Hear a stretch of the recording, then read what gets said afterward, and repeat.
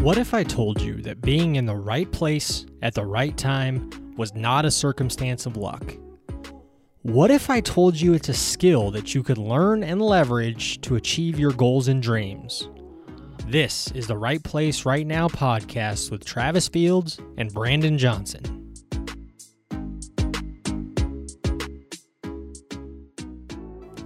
Krista Palmer has had dreams of going to the Olympics since she was 5 years old. Her journey to reaching that goal has been anything but what she expected it to be. At age 29, Krista is seeing her 24-year goal come to fruition as she gets ready to head to Tokyo for the 2020 Olympics. Krista started her Olympic journey at the young age of 5 years old in the sport of gymnastics.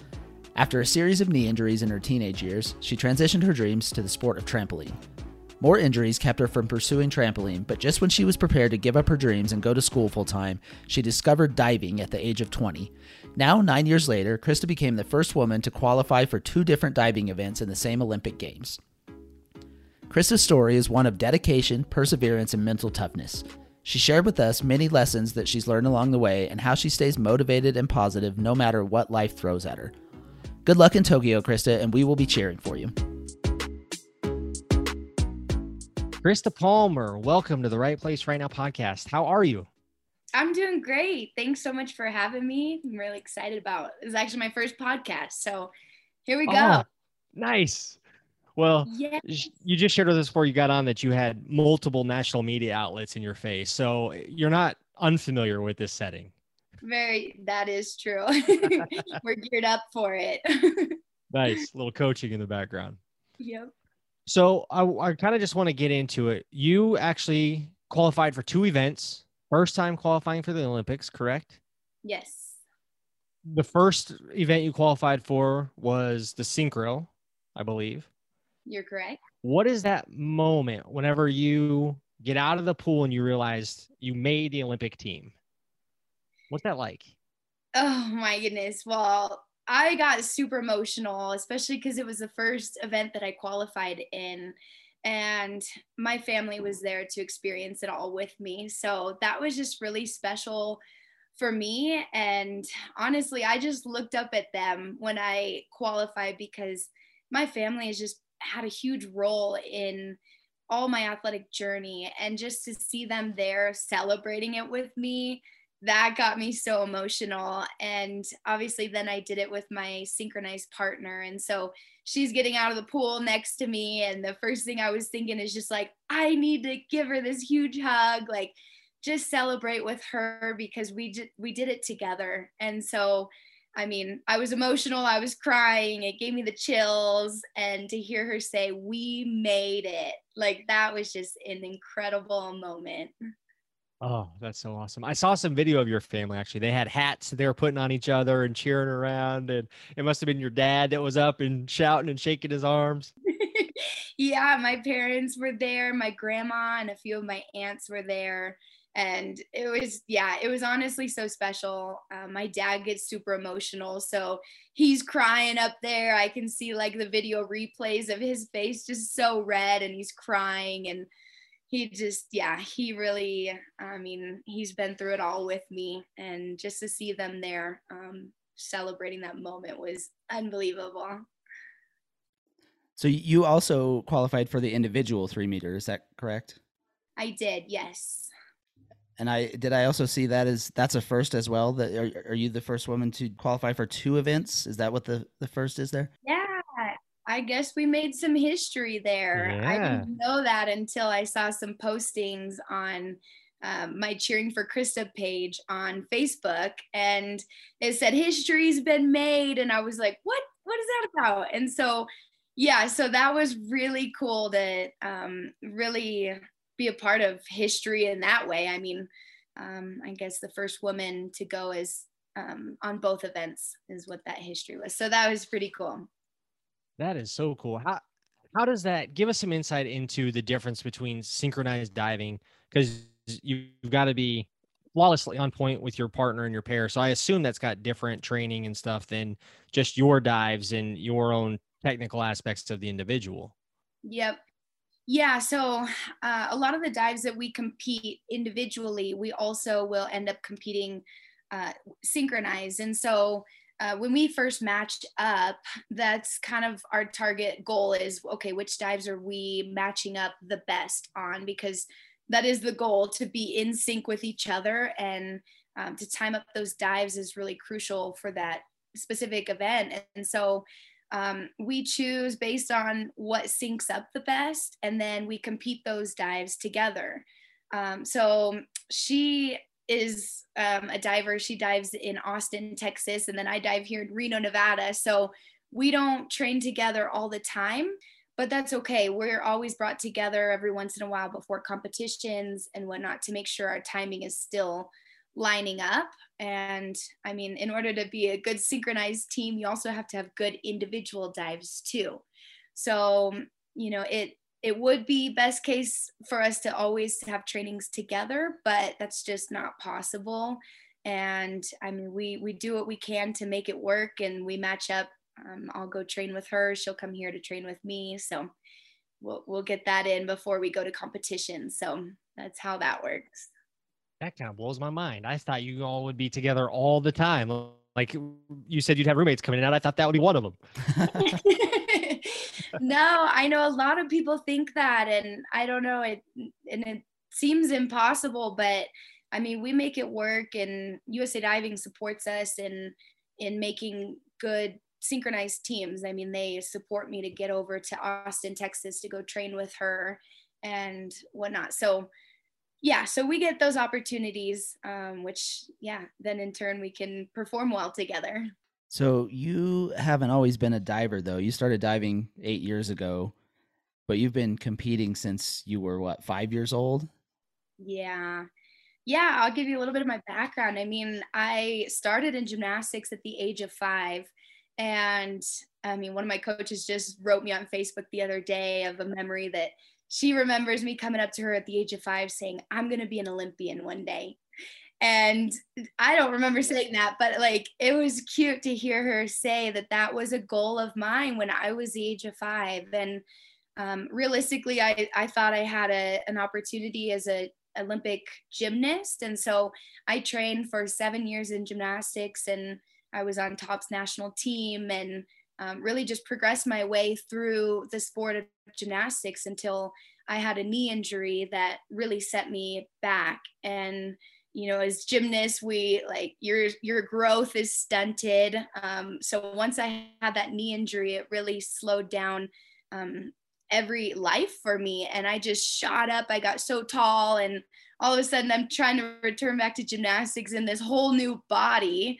And it just, with the injury, it was hard to make a comeback. So at that time, then I saw somebody at my gym jumping on the trampoline, and I guess there was a program that she was in, and it really piqued my interest because I love the trampoline. When I was a gymnast, you would always catch me on the trampoline. So much fun, jumping high and whatever. And so I really had my heart on the trampoline, and I really made that transition and decided it was time to focus on that sport. And it had then become an Olympic event. And then it really became a reality for me to pursue trampoline as a sport and potentially then be on the Olympic team for trampoline. And so I just pursued it, and I was in trampoline for about 8 years. And through that, I mean, I had another knee injury where I tore my ACL and my MCL and my LCL and my meniscus, like all of the above. Blew the knee up. And that, yeah, so that was a really big setback for me in the sport of trampoline. And I knew at that moment that if I was going to be able to come back into the sport, that I needed to be stronger than I was before my injury. And that was my biggest goal, coming back from that injury specifically, because I knew I wanted to come back, and I knew that that dream was still possible, but I needed to pursue being stronger in my sport and mentally tougher and all of that. And so I made a comeback, and I actually moved down to Southern California for a little while to go train with a really elite team. And this was before competing at World Age Group Championships. And I actually then blew out my knee again. And same knee. Yep. So I've had one surgery on my left knee and two on my right. And I was planning to go to Paris to go compete there. And that didn't line up in my goal, or I guess in my destiny or whatever. And so I really just had to pull back and say, is my health more important than my sport? And that was a really hard decision for me. I still went to Paris and I was Team USA's biggest cheerleader at that competition. I was on crutches, walking on those little cobblestone sidewalks, making the best of the experience, but really disappointed that I couldn't compete. And really my Olympic dream was pretty close to being shattered at that moment. And so I came back home, I got the surgery, and I decided to get into just going to school and being a NARP, a normal person. And, I lived that life for a little while. And then I met somebody who was a diver, and he knew of the diving coach at Nevada and said, hey, come in. Like, she said, come see me, pick up this sport for fun and let's see where we can take it. And so I dove with her on her club team. And then, the rest is history. She said, keep coming back. And she offered me that walk-on spot on our university team. And so I went from being a walk-on student athlete at the age of 20, just picking up diving, and really not knowing what diving could turn into. So the fact that we're here is kind of unbelievable to me. This journey has just taken me so far, farther than I thought it would ever go. You knew at the age of 5. I hate to contradict you, but you knew at the age of 5 that it was going to happen. So we made it happen. Yeah. Well, I have so many questions, but I want to go back to when you were 5 and you were saying, I'm going to be an Olympian someday. Most 5-year-olds can't even tie their shoes yet. What have you always been that driven and that vision oriented? Is it something you learned? At 5 years old, it has to be somewhat nature. Yeah, I think what just piqued my interest so much was flipping was fun, and jumping off the couches at home was fun, and climbing trees was a blast. And I think my parents at that time, they had seen what danger I could get in as a child. And they really at that moment were like, okay, we probably got to get her into something where she can learn how to maneuver her body and not get hurt. So yeah, entering into gymnastics was just, I loved it. And we watched the Olympics when I was so young, and I just dreamed of being on TV one day. That's my little 5-year-old mind, So, so you were just self-driven at that point, even. Yeah, I definitely wanted to always pass up the person next to me. And I knew that, maybe not at that young of age, but as I started to grow as a young gymnast, getting serious in the sport, I knew that in order to be competitive and, reach the top, that I needed to be doing more than what my teammate is doing. And so as a kid, my dad really influenced me a lot, motivated me. And I said to him one day, I said, Dad, I went home and talked to him about this. And I said, the coach told me to do 20 V-ups, but I did 21. And so he was like, so he kind of encouraged that from that moment forward and said, did you do one more than the coach asks? And so that day forward, he really motivated me to keep that mindset, and, knowing that I put in that hard work as a kid, and now it's paid off. It's just really, really cool. It seems from an outside perspective, not knowing your story, that you just burst onto the scene, overnight success. You've only been doing this for 6 years. You don't have the background in diving, just voila, here I am. Everybody pay attention, right? Even going back and watching some of the replay, the commentators were talking about your performance is pretty dominant. But you made a statement that I think ties that together whenever you tore your knee and you said, I need to come back stronger than my leg was before. Is that just how, do you approach other things in your life with that kind of mentality, or is it just, this is who I am as a swimmer, as an athlete? Yeah, I really can relate this to the pandemic that we just went through. And, you know, when they said, okay, there's, you know, the Olympics is going to be postponed and you're given another year. And, you know, I chose, there's two different ways I could have looked at it.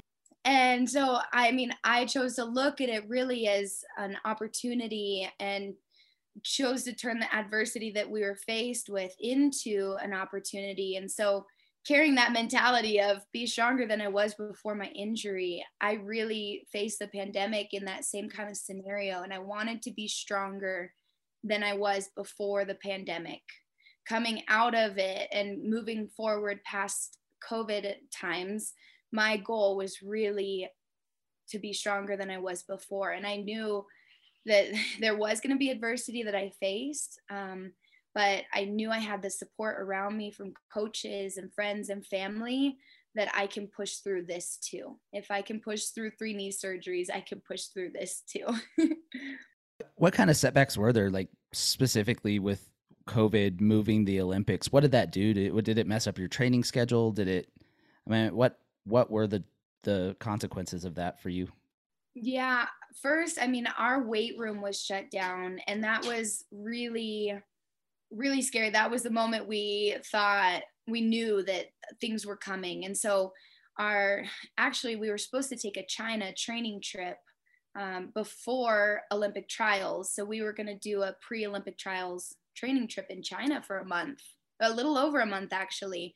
And so we had this plan, and that was actually the first thing that got canceled because, you know, that all started up in China. And so I think from there, we were like, okay, now, you know, China's going through it. Are we going to go through it too? And then things started to close down. So the weight room closed down, and then the pool shut down. And so before all that shut down, we tried to grab as much equipment as we could. And so from the pool, we grabbed a giant mat so we could do somersaults at my friend's apartment.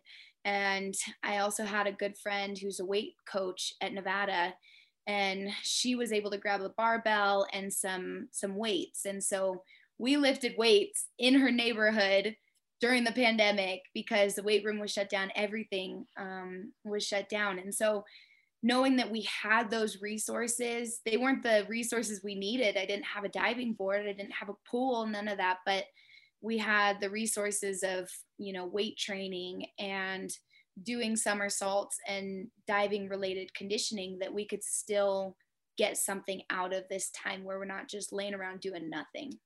So you don't practice synchronized swimming with your synchro partner, and you didn't practice diving during COVID, and you're diving. Like, how do you keep the focus of, I've got to turn all this into a performance at the end of the day that people are judging and rating, and I've got to show up and nail it? Yeah, when our pool shut down, I really did a lot of visualization. And so I've heard of the benefits of visualization as an athlete, and especially during times when you don't have a facility, or even times when you're injured, just closing your eyes and really just imagining yourself diving and feeling your muscles kind of work through it. That's really what I leaned on during those times. And yeah, we didn't have a pool. We didn't have those, you know, the diving board that we needed to train on, but I knew mentally that I could still stay in the game. That's impressive. So, I mean, so as an athlete, you're constantly being faced with roadblocks and obstacles. And, I mean, Brandon and I both grew up playing sports at a small level. So, nothing world class, but you know, the competition's the same, internally. So you're always building mental toughness as a kid, you know, all through your career.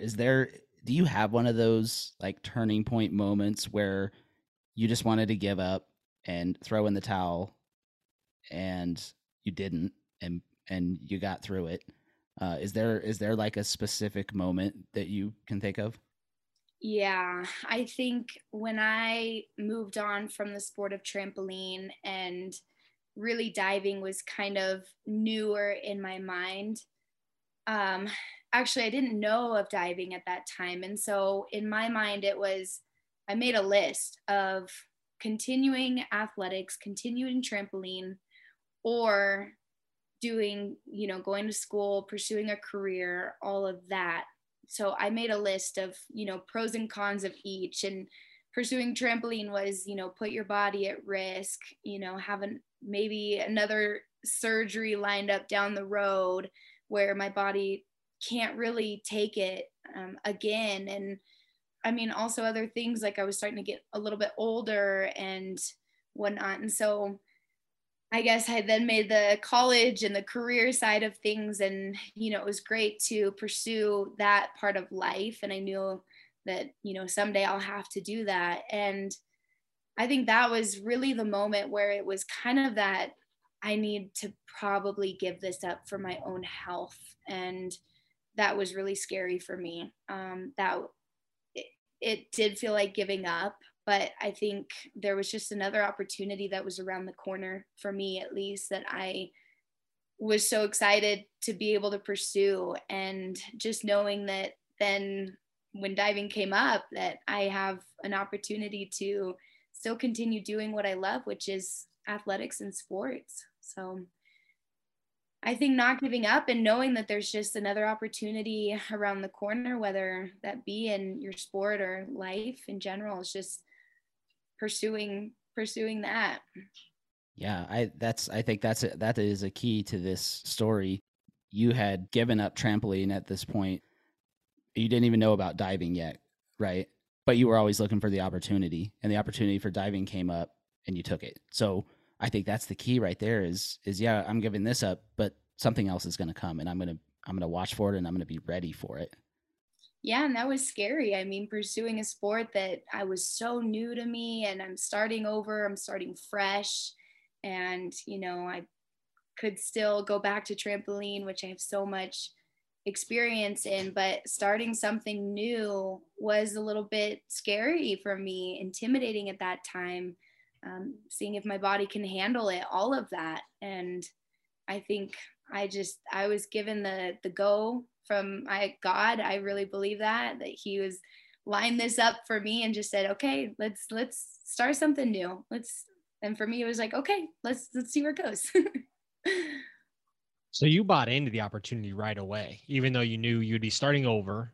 You have all this experience over here on trampoline. This, maybe not starting from the bottom because you're a good athlete, obviously, but there's a lot to that, right? New skill sets to learn.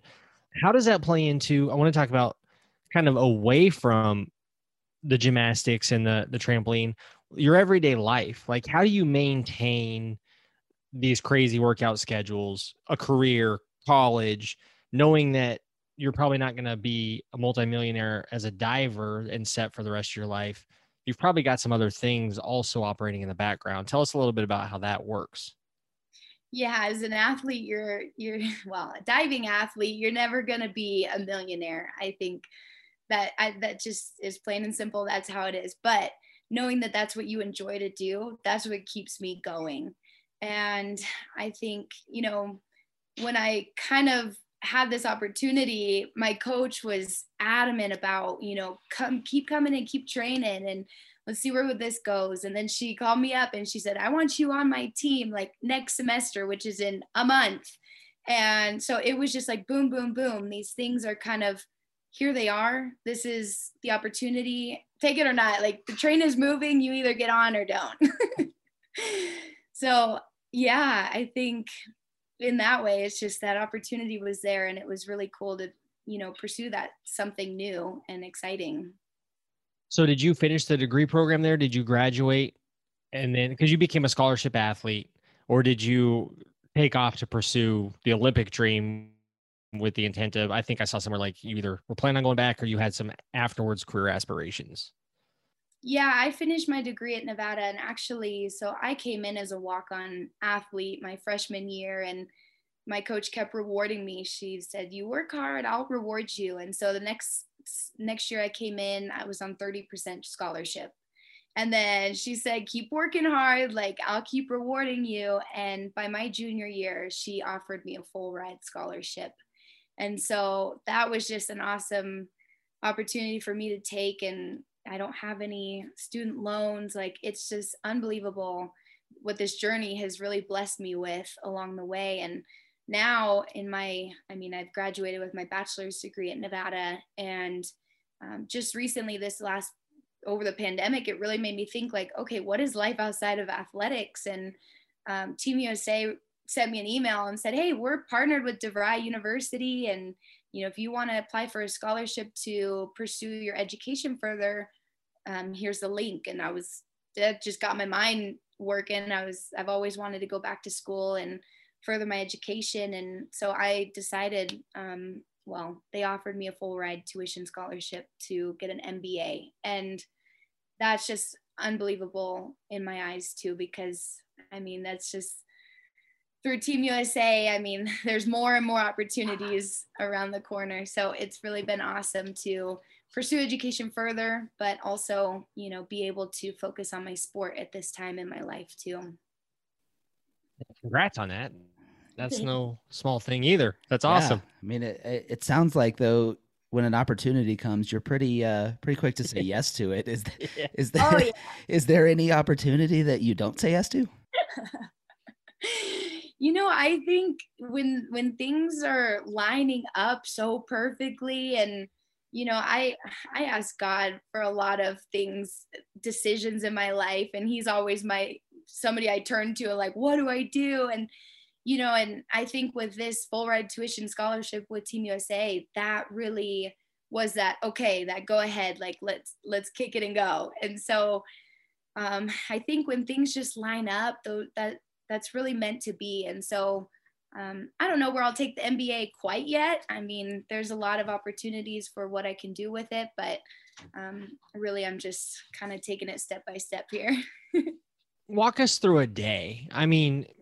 I assume you're doing 2-a-days, maybe not now because you just came off of trials, but you've got to be working out to be on that level, unless you are a phenomenal athlete. But to me, it just seems like you would be in the gym all the time. It doesn't leave much time for the rest of your life, does it? Day in the life of Krista. Yeah.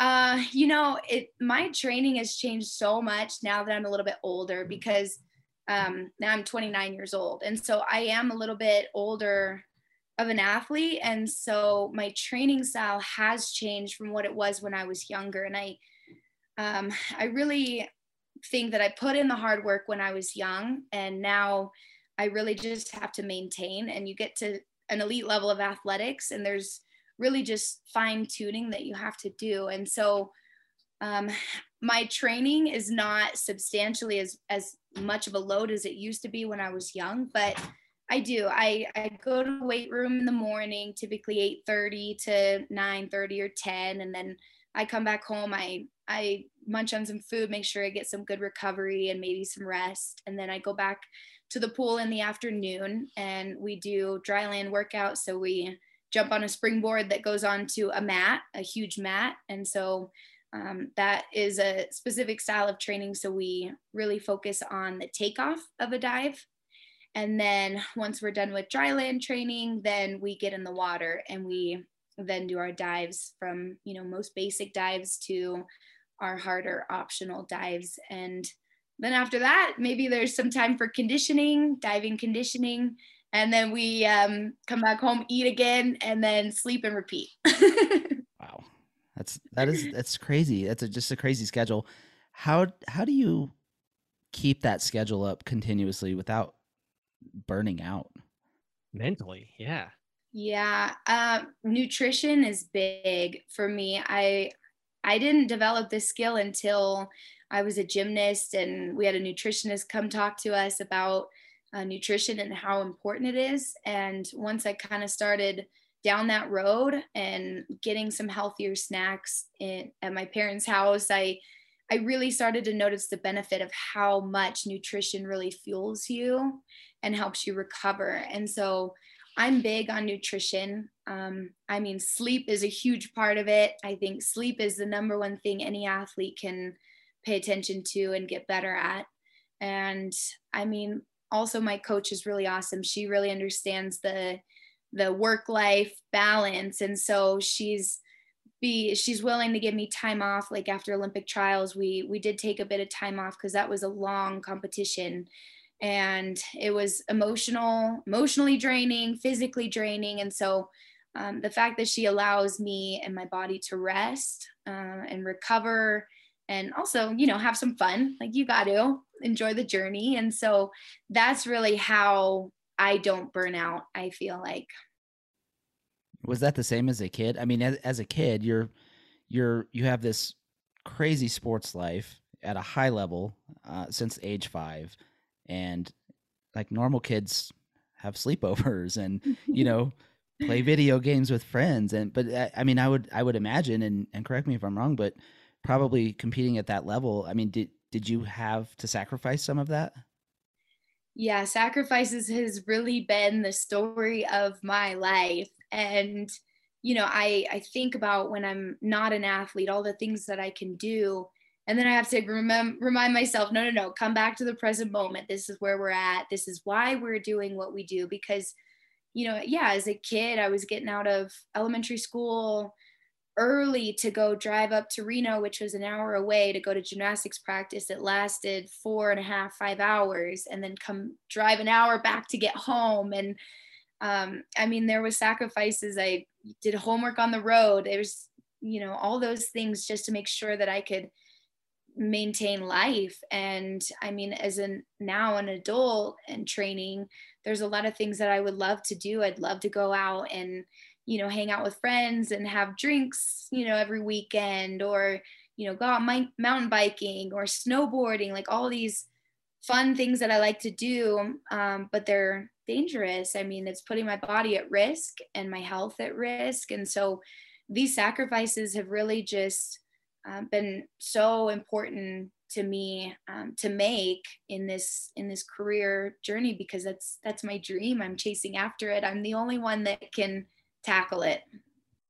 Is that a hard decision for you? Because I saw you would be a professional snowboarder if you could, right? So you'd switch Olympic seasons, you'd be a Winter Olympian. Oh yeah. Is it, if your friends are going up and they got the boards mounted to the rack and they're inviting you, is that a hard conversation do you have with yourself, or are you pretty much black and white? Nope, this is not healthy, I'm out. Yeah, a lot of my roommates, they're into all the outdoors sports, and so they're always loading up, like you say, loading up the car with their snowboards or their mountain bikes. And obviously I'd love to be a part of that. And I think just knowing that one day I can live out those like hobbies. But as of right now, I know what's important, and those sacrifices need to be made in order to continue on this journey and this path towards my dream. Do you have any practical tips or advice for somebody to be able to develop that kind of discipline? I mean, that is a high level of, like, you have to be so disciplined that for it to be that black and white. I feel like most people don't have that. Is that something that somebody can develop, or is it more natural, or a combination? How do you do it? That was a hard learning lesson for me when I just entered into the college as a student athlete. I had a job, and I was a walk-on athlete, so I needed to make a living still and have a job to support myself. And really just learning that diving came first, and my coach would set practices literally the night before, so I wouldn't know our weekly schedule, and a lot of things I would have to change based around my diving practices. And it was really a hard transition at first. I remember thinking, like, this is so unfair. I love diving, but I also need to make a living. And really just I mean, time can only tell. I think sacrifices, they're up to you to make them, I think. And it's your choice to really deem what's important to you. And I place so much value on achieving this dream in my life, and I've been pursuing it for so long that making those sacrifices are pretty easy for me now. What was your self-talk? Like, when something comes up and you say, well, I can either go snowboarding with my friends, or I can do the right thing. You're a 12-year-old, 14-year-old kid. That's a lot of maturity at that age to be able to even discern that. Like, what was your self-talk to be able to stick to your commitments? Yeah, for me, I mean, I just knew that if I did this today, how is it going to make me feel tomorrow? And I think it was a lot of trial and error. You know, I would do something, I'd go snowboarding the day before, and then the next day my practice would be so hard. And so I think it was really a lot of trial and error. I think, you know, it's taken some humility to actually realize, like, okay, yeah, we need to make that sacrifice no matter what. And a lot of learning, you know, that just comes with the nature of sports. It's a lot of learning, and you realize what helps your performance and what hurts your performance. And so really understanding and experiencing day-to-day life of, you know, those things that are hurting my performance, and then being disappointed at that next practice, like, oh, I shouldn't have done that, you know. That's just that comes with learning. Something we all could learn. 37 years old, I still have a hard time with that. No, it's a lifelong learning lesson. You can let the rails off though after you decided, you know, all right, I'm done. I can lay diving aside. The Olympics are over. Now I can just do whatever I want. Yeah. Yeah. But I have a feeling someone like you will probably find some opportunity and commit wholeheartedly to it. Do you have any vision of that, or are you just present? Diving is it? This is your life right now. Yeah, I mean, ultimately, I have kind of my career goals in the back of my mind. We sometimes can and cannot control those, but ultimately, I would like to give back to the sports that, you know, really made me who I am, and give back to kids, young kids that are pursuing their dreams, and really have an impact and be an inspiration to them. So I'd love to coach. I'd love to get into maybe being a head coach at a university, on a diving team, and that would be awesome. And I think also a gymnastics coach or trampoline coach, or some youth diving program, something along those lines that I can give back to, and just maybe be an inspiration to young kids that are dreaming big. So if I've learned anything from this conversation, it's that you're going to take that MBA and create a coaching empire. Oh yeah. Yep. Maybe a fitness training gym, maybe a gymnastics center with a diving center, all of that. All in one. That'd be awesome. So we talked a little bit about your physical schedule. You're going to the gym, you're working out, you're doing dry land workouts. What's the mentality training? Because I noticed in the videos, whenever you guys are going through the trials, you're visualizing, I assume when you're on the board, you're taking your breaths, you're getting ready to take your steps into your dive. Do you have a mental practice? I know you did a lot of visualization during COVID, but is that a normal part of your routine?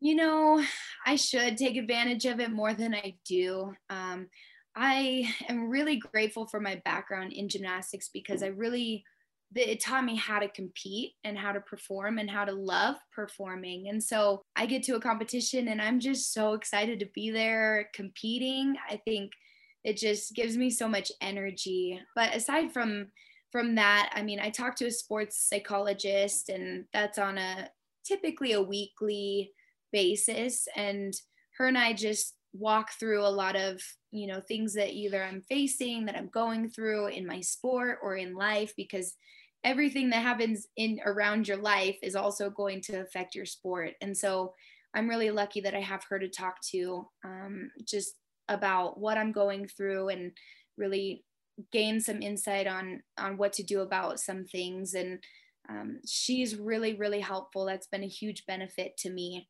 And other than that, I mean, I watch a lot of video divers that are international divers, Chinese divers.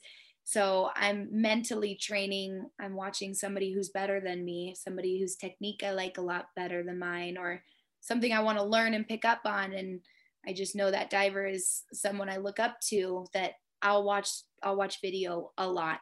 And I also watch my own video a lot too. I'm kind of a perfectionist, so which helps me in my sport of diving. So you're in this in between time now. You said you got some time off after the trials. What is your time between now and when do you actually leave for Tokyo? We leave on July 17th. So we've got from now, I think, about 3 weeks of training. Okay. So is this like other sports? Like I know if you're in track and field or in swimming, there's a taper, there's a build up and then let your body recover. Is that similar to this? Are you in some sort of like build up and then recovery leading into that? Or what is your schedule look like going into Tokyo? Yeah, I mean, my coach, I really leave a lot of that in her mind, and not so it's not in my mind. She's great with my training. I trust her 100%.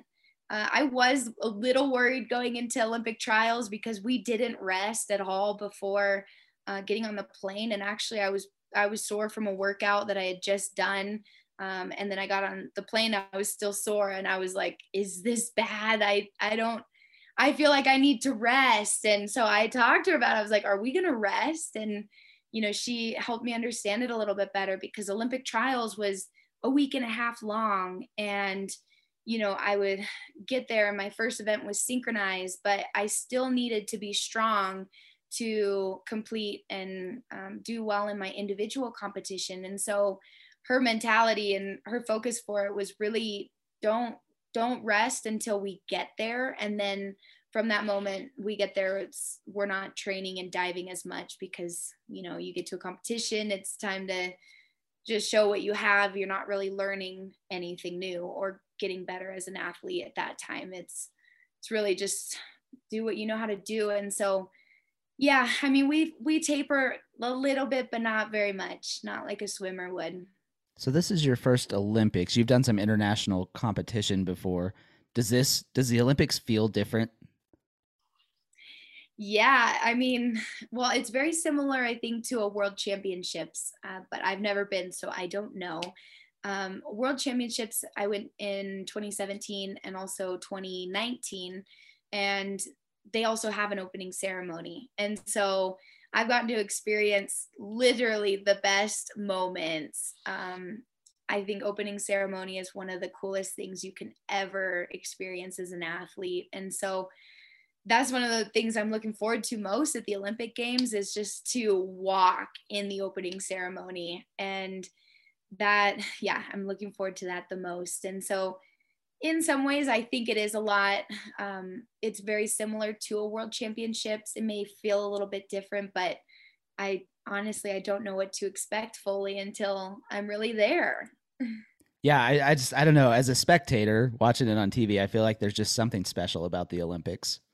Yeah, oh, it's my favorite time. And watching it from back home, it's finally the media is positive and uplifting and motivating. And it's just, I think watching athletes' stories and their journeys and what they've been through and all of that is really encouraging for people that watch. And I wish it came around more than once every 2 years. Yeah, I find myself glued to the TV every time the Olympics is on. Yep. I'm like, That's why? awesome. I'm watching ribbon gymnastics. Like, what am I doing with my life? But it's But the it's so Olympics. You got to cool. watch. It's so cool. Yep. We talked about your family who was at the trials and they were elated for you. We talked about your coach at Nevada. We talked about your psychologist, your coach now who runs your schedule for you. You said you don't even really know what your schedule looks like going in. Talk to us about the team that's around you and what they put into your success and how much you need to lean on them. Yeah, I mean, going in this whole last year, we have it's called Team 5 Sports Performance, and it's part of the U.S. Olympic Committee. And there's sports psychologist, nutritionist, my weights coach, sports medicine, and I don't know what the fifth one is. I'm blanking right now, but all of the like Team 5 has really truly been here for me through these times, because these times have been some of the hardest times that I've faced as an athlete. So they've been super helpful along my journey to the Olympic Games this year. And I mean, my family has been there for me through it all. They've been there for the good times and the hard times and the bad times. So I mean, my parents get the phone call when I'm crying and I need help. Like, they've really seen me at my low, but they've also been there at my highs. And so that's really been awesome. And just my coaches, my weights coach, my diving coach, my, psychologist, who's my mental coach, like all of that has really played a role into getting me to where I am as well here too. During COVID, my coach was at the apartment 3 days a week, coaching us, doing our somersaults. Like, she was there through it all. And it's unbelievable to me. Yeah, picture this. That's so crazy. In my friend's apartment. The ceiling is barely high enough to do somersaults in. And yeah, it was pretty funny. And she's there coaching us as if we're diving, That is like the epitome of dedication. Yeah, this is awesome. Chasing chickens like Rocky Balboa. Those are some of our hardest trainings. We do fast somersaults. And so we do 3 to 5 sets of 10 somersaults as fast as you can. And it's up onto a mat. So you're literally climbing in elevation. put it that way. But yeah, so it's unbelievable. But yeah, that was us during COVID. We tried to make the best of it. But yeah, in my community, my university, they've all just really supported me and given me the resources that I need to make this dream a reality too. So there's just, it takes a village to raise a champion, and that is honestly nothing but the truth. You gotta put that on a t-shirt. Can we dig a little further into your relationship with your parents? I just want to get your insight on any parents that are listening. How can we as parents be supportive of our kids without being overbearing, especially our motivated, disciplined kids? Yeah. I loved my parents, how they loved watching me do what I loved. And so they've always motivated me to pursue what I enjoyed to do. And if I didn't enjoy it, that next day I was out of whatever I was doing. They just gave me that freedom to really choose my own path and my own destiny. And I think that really played a big role in my independence as an athlete and learning how to work hard in the dark, when no one's watching. And so as for parenting, they were just the most supportive parents. They didn't know much about gymnastics, trampoline, or diving. They've learned as time has gone on about each sport, but I like the fact that I could go and I could do my training and then come back home, and they're just parents to me. They're not my coaches. They're not my psychologists. They don't play any role other than parents in my life, and supporting me in my goals and my dreams and helping me pursue it. And there were times in my career where, I'm from a small town, the small town of Gardnerville, Nevada. And it's just having the opportunity to pursue athletics at an elite level is really hard to come by in a small town. And so there were many times where we didn't have the facility that we needed.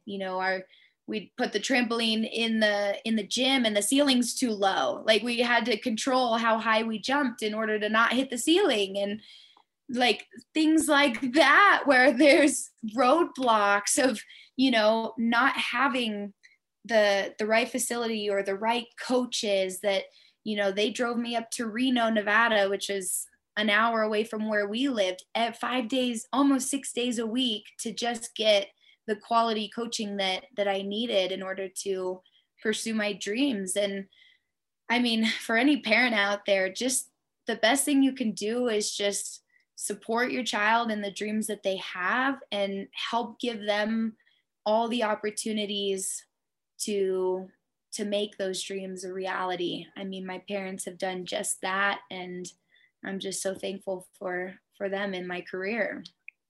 Were there any times when you were a kid that you were so frustrated you thought you were ready to give up and they talked you off a ledge? Yeah. Oh yeah. Yeah, I remember this one competition I went to, and I had my shoulders were, I don't know what had happened, but I literally felt like I had shoulder surgery on both my arms, and I needed to compete a new vault, a new skill on vault that I had never competed before. And I was in the bathroom with my mom, and she was helping me put on my leotard because I couldn't even like put my arms up to do it myself. And, and I remember her in the bathroom, like saying, just encouraging me and, obviously listening to what I'm going through and being sympathetic, but also really believing in me and knowing that I could do it, because I think in that moment I was ready to give up. And she was my backbone there, just saying, no, like, Krista, you've got this. You can do this. I know you have it in you. And I think, we're not always going to have it in us to encourage ourselves and to motivate ourselves to push through roadblocks. But my mom and my dad have truly been there many times. That's just one of them that I can name. I can just imagine there are quite a few of those as an elite athlete. How'd you perform that vault with your double rotator cuff surgery or whatever? Yeah. She had given me some ibuprofen, so that helped out. And I do remember completing that vault, and I felt really proud of myself. Yeah. Those moments that just build on top of each other. Absolutely. Yeah. I guess as a parent, they're taking those as opportunities, just like we were talking about earlier, taking those as opportunities to be teaching that mental toughness. Yep. Let's talk a little bit more about that mental toughness, because you have it. Like, you are the poster child for it. We've determined that already. But we hear about not having facilities or opportunities around us to do something like you've done. But it sounds like you have created those opportunities out of nowhere whenever they showed up. You obviously had a good support system, your parents driving you. What kept you going whenever you're in a gym where the ceiling's too short to practice what you need to practice? Like, there's an opportunity there to give up that is justified, and you keep going. What is that? Really, for me, it's just been the love of the sport. My dad's 3 rules actually. He'd say, have fun, be the hardest working gymnast out there, or trampolinist, or diver. And then rule 3 is go back to number 1 and remember to have fun. And I love that he always said that. That was throughout my whole childhood and my career. It's like, that is why I remember why I do what I do, is when those hard times hit and come, which they do many times, and they're bound to happen, it's always remembering the why. Why do I do this? And it's truly because I love the sport. I love being able to be an inspiration to the people around me, to kids around me. So I get so many direct messages from kids just saying, I look up to you and I want to be like you. And that just is the best compliment to me, because I was one of those kids. I remember looking up to elite athletes and thinking, like, I want to be like this person. And just for them to take a moment and respond to that direct message and be like, yeah, you got it in you, or like something positive back, keep doing what you're doing, or something, and just being an inspiration to those around me is really another reason why I remember I do what I do. Keep inspiring. Ah. Thanks. That's great. Brings us back to those kids again. Do you have a thing just for kids in general, or is it just giving back to the sport? Any motivation I can give. I mean, there's been a few schools around me that say, can you come speak to our kids? And I love to do stuff like that. I like to go speak to the kids, because I think, our day and age is so much social media, and it's dictated by whatever people see and kids see these days is just not motivating and empowering and encouraging them to chase after their own dreams. It's really them comparing themselves to others, and that's just social media. And so if I get the chance to speak to young kids, I love to do that, and yeah, just be a little motivator along their youth lives. A little positivity goes a long way. Yeah, that's beautiful. That's true. So cool. So what are you most excited about going to Tokyo, just in general? Like, that's pretty cool. I'm excited about, well, I hope we're able to get some sushi while I'm over there. That is one thing I love sushi. And I'm lucky enough, I've been to Japan before and I have tried their sushi and it's unbelievable. It makes me want to go back for more. And so, yeah, sushi. I'm really looking forward to that. Japanese people are so nice and they're like so sweet. They seem so sweet and lovable and they always bow and arigato. They always say thank you. And it just like, I'm always, I don't know, I feel like it's just a very sweet natured culture. And so I'm looking forward to being surrounded by some other people, other culture. I love to see other people's culture. It's just, yeah, kids and everybody need to travel because it's such a great opportunity to see other cultures and know that America's not just what life is about. Yes. Say that louder so the people in the back can hear it. Yes, we are. What are you talking about? I know. I could really expand upon that, but are you going to get the opportunity? Well, so you get there and it's about 3 weeks, I guess, a little bit longer than that on the 17th. Are you going to have an opportunity either on before your events or after your events to be immersed in the culture a little bit, to explore, do some touristy things, or are you pretty much in it when you get there to when you leave? Especially because of COVID and the restrictions that are placed on Japan right now, it makes traveling and stuff like that hard.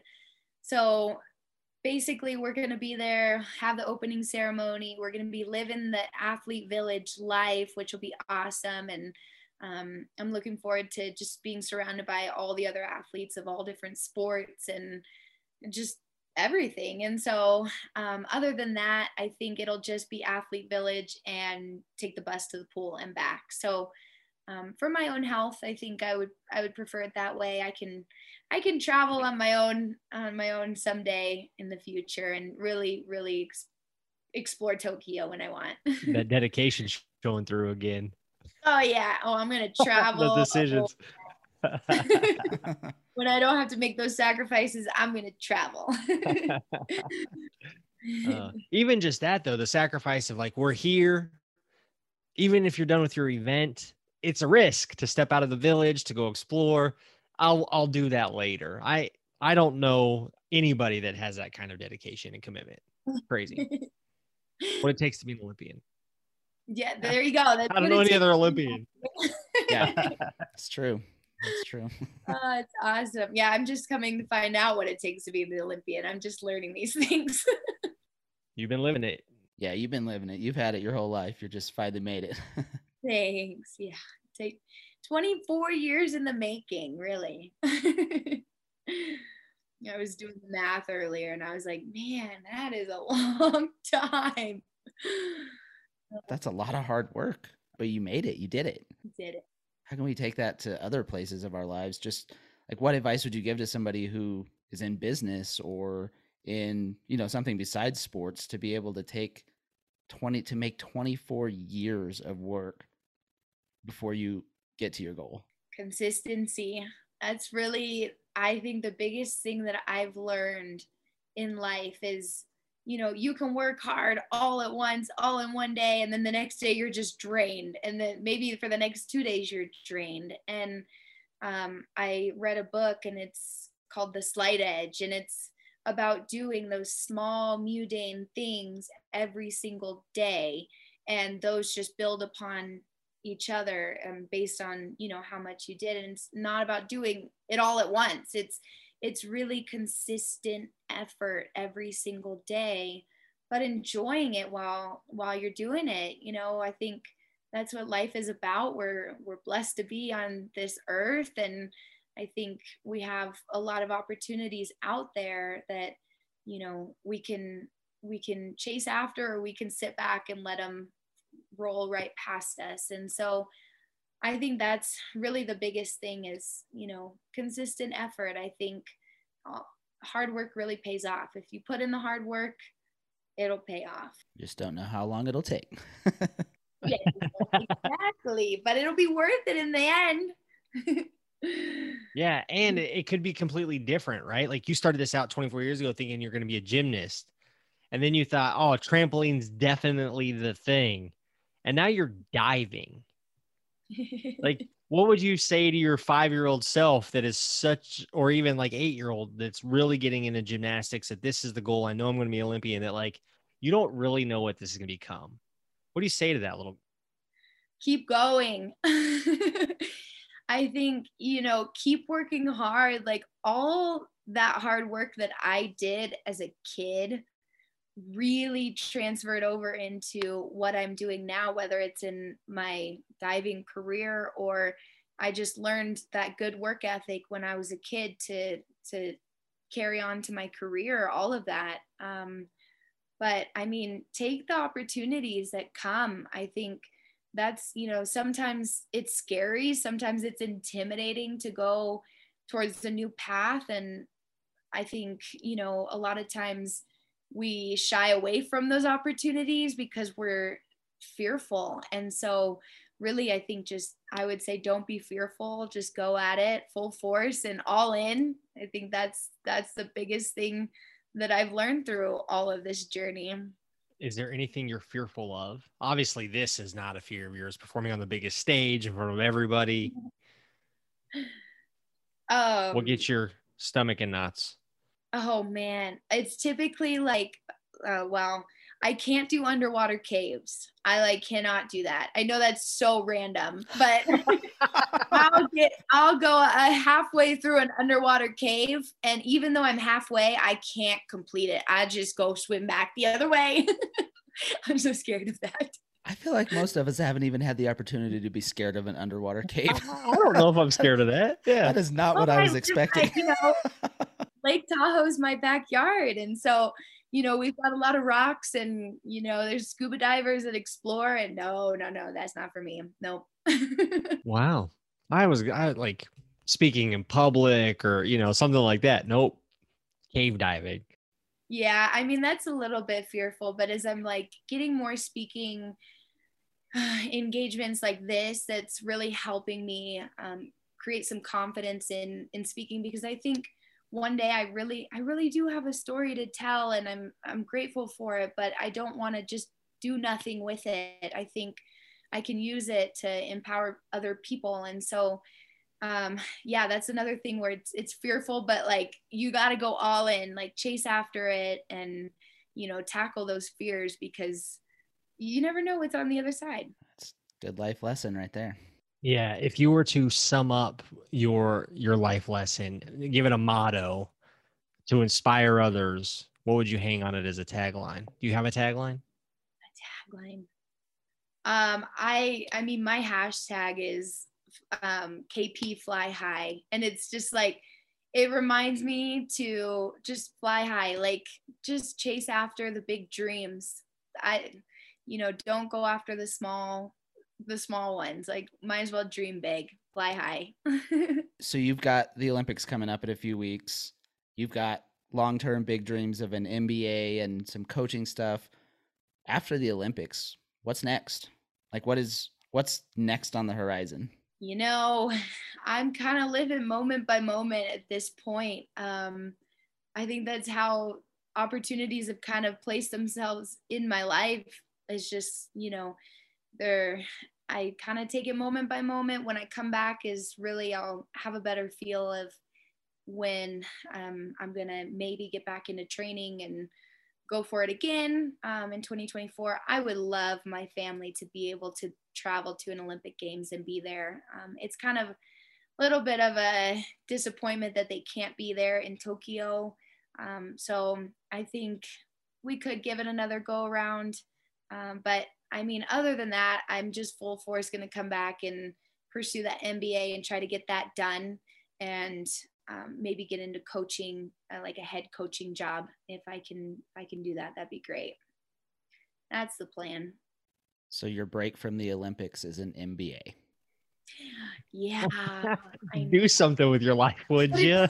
Start until September. So I got all of August to just enjoy summer and yeah, enjoy life. You get a sweet suntan around that big gold medal you're going to have, or two of them. Sweet tan lines. That's right. You mentioned opportunity a couple times, and you say you just keep jumping on them as they come. What do you think it is about you that allows opportunity to knock? Like that seems to be the idea behind this, right? And is opportunity just shows up, you got to be ready to catch it. It sounds like every time you're in a transition, opportunity just boom there. Is there something about you that leads to that? I don't know. I think a lot of people really see my positive like outlook on life, and I think I don't know if maybe that's why opportunities come to me. Think people are always looking to work alongside people with great attitudes and good work ethic. I mean, people know how hard I've worked in my athletics, that I think they know how hard I could work in a career. And so I want to say maybe work ethic and a positive attitude in life and just in general, maybe kind of brings those opportunities my way. I can't say for sure. I don't know. That's good. Well, Krista, thank you so much for your time. Yeah. I'm inspired, and we're Cool. rooting Thank you on you for guys sure. so much. This was just so much fun chatting with you, and just you guys having interest in my journey is really special. Yeah, it's a wonderful story. Thank you for sharing it. And for people that are inspired by you, which hopefully there are going to be thousands of people inspired by you and your story. How can some people connect with you once we put this out? How can we showcase you a little bit more, get people to be able to follow you in your journey? Yeah, I think the platform that I use the most is Instagram, and it's just at Krista Palmer, and spelled Krysta Palmer, Palmer. And I also have like a fan page on Facebook. It's called Cheering for Krista, and Twitter. I mean, at Palmer Krista, so it's opposite. I think for people wanting to follow my journey, that's probably the best bet, and we'll see what opportunities come from there. Yeah, so excited for you. 2 events in Tokyo. Good luck in both. We are going to be 100% cheering you on and supporting you. And we know your family will be, but good luck with all that you're doing out there. Thanks, Brandon. And thanks, Travis, so much. This was awesome. Thank you so much for being with us. Podcast experience. Awesome. Good. Thanks, Krista. All right, Krista, take care. All right. Thanks, you guys too. Bye-bye.